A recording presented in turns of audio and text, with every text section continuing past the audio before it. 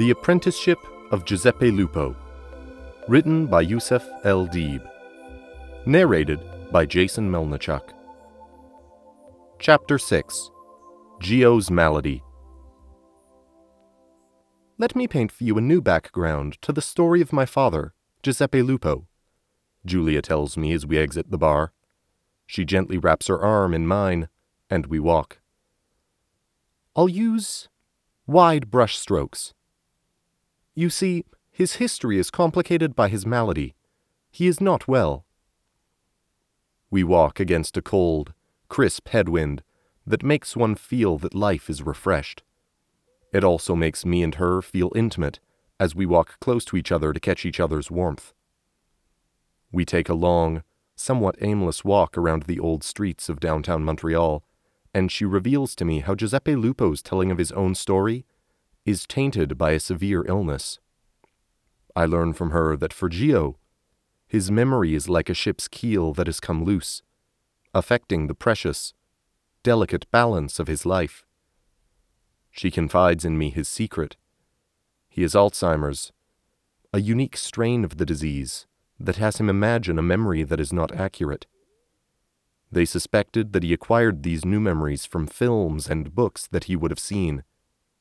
All fiction. Mnemosyne left his soul, and without his memory, he is now visited by the muses. They tickle his intellect.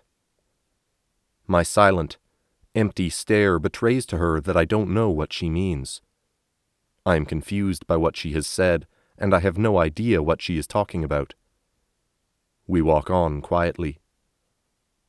Let me buy you lunch, she says as she leads me into a small, steam-windowed diner. We sit quietly in a small booth by the window and watch the passers-by, all of them slanted forward against the strong, icy wind. A waitress takes our order, and when the coffee arrives, we sip it quietly. She inserts a nickel into our table's jukebox. She spends some time looking at the song menus, sliding them from left to right, then back again. Finally, she stops and chooses a song.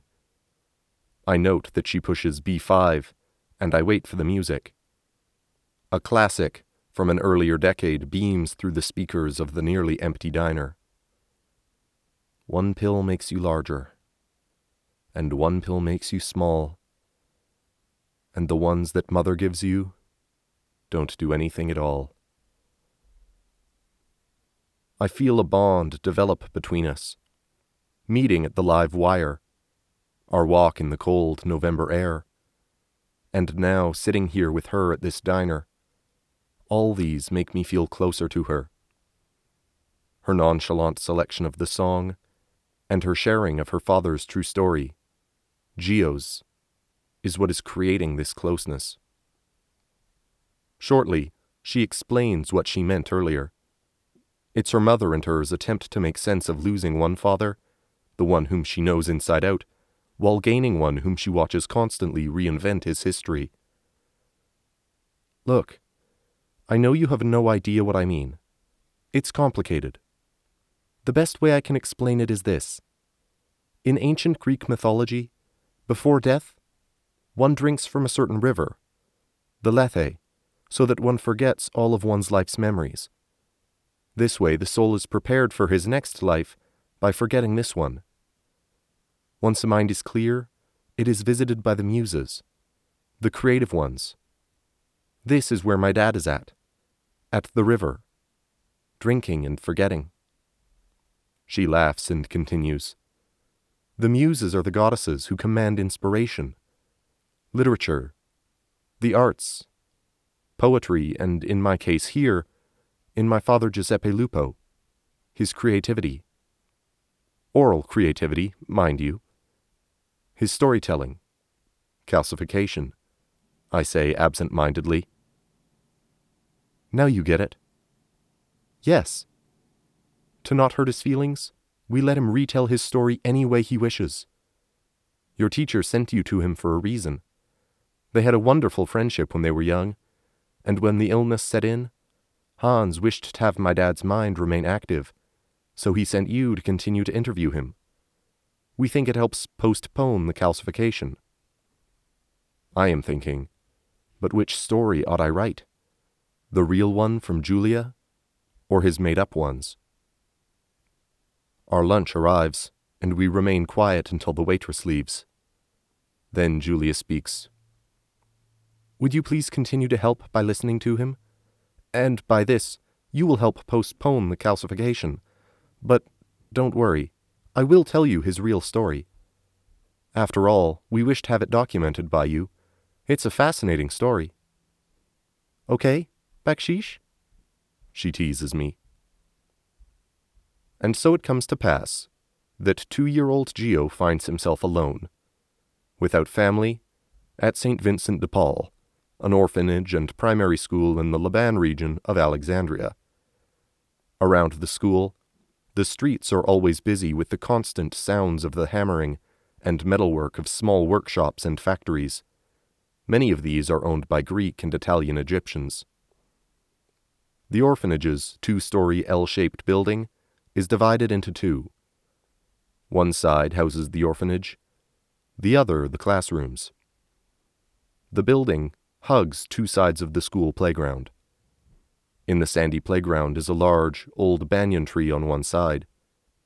The rest of the school is fenced by 2 rows of palm trees and a shrub made of a haphazard selection of bushes.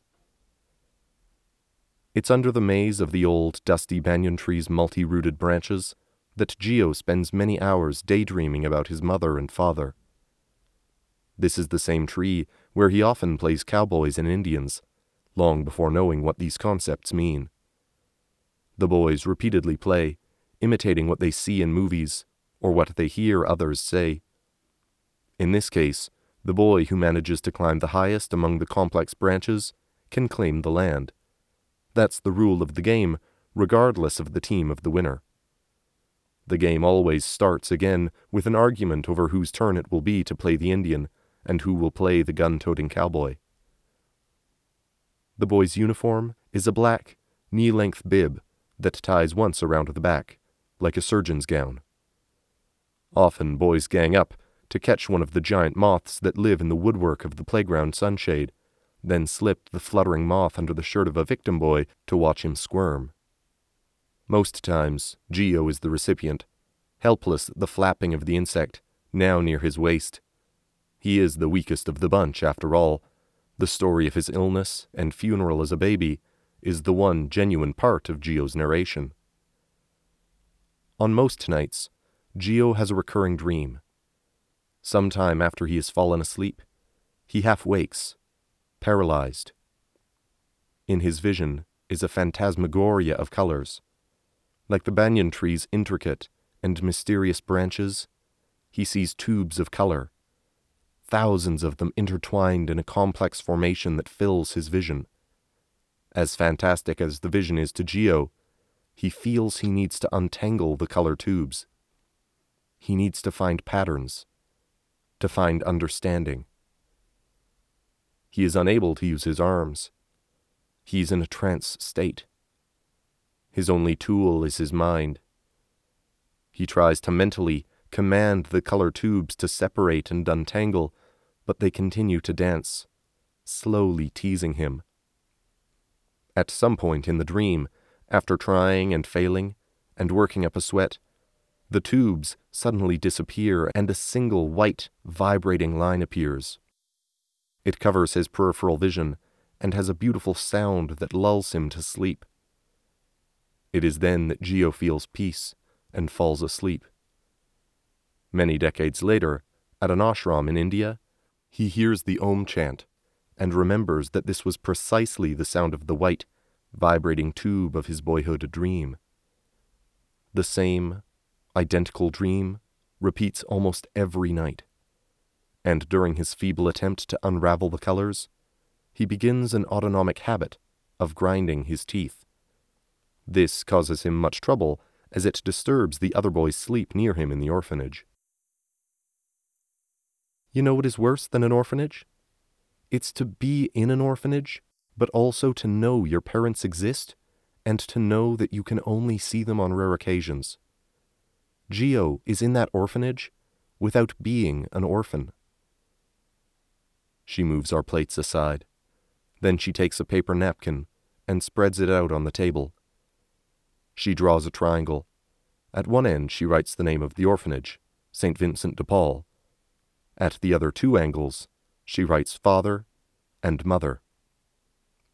His parents, my grandparents, whom I've never met, divorce when Gio was at the age of 2. His father travels far away to work in Gaza. His mother returns to stay with her parents in Cairo. And where is the orphanage? Nowhere near them. It's in Alexandria. It's the constant daydreaming about his parents that impacts him the most. In his eternal missing them, it helped create his fertile imagination. This is Giuseppe Lupo's mind, in a word.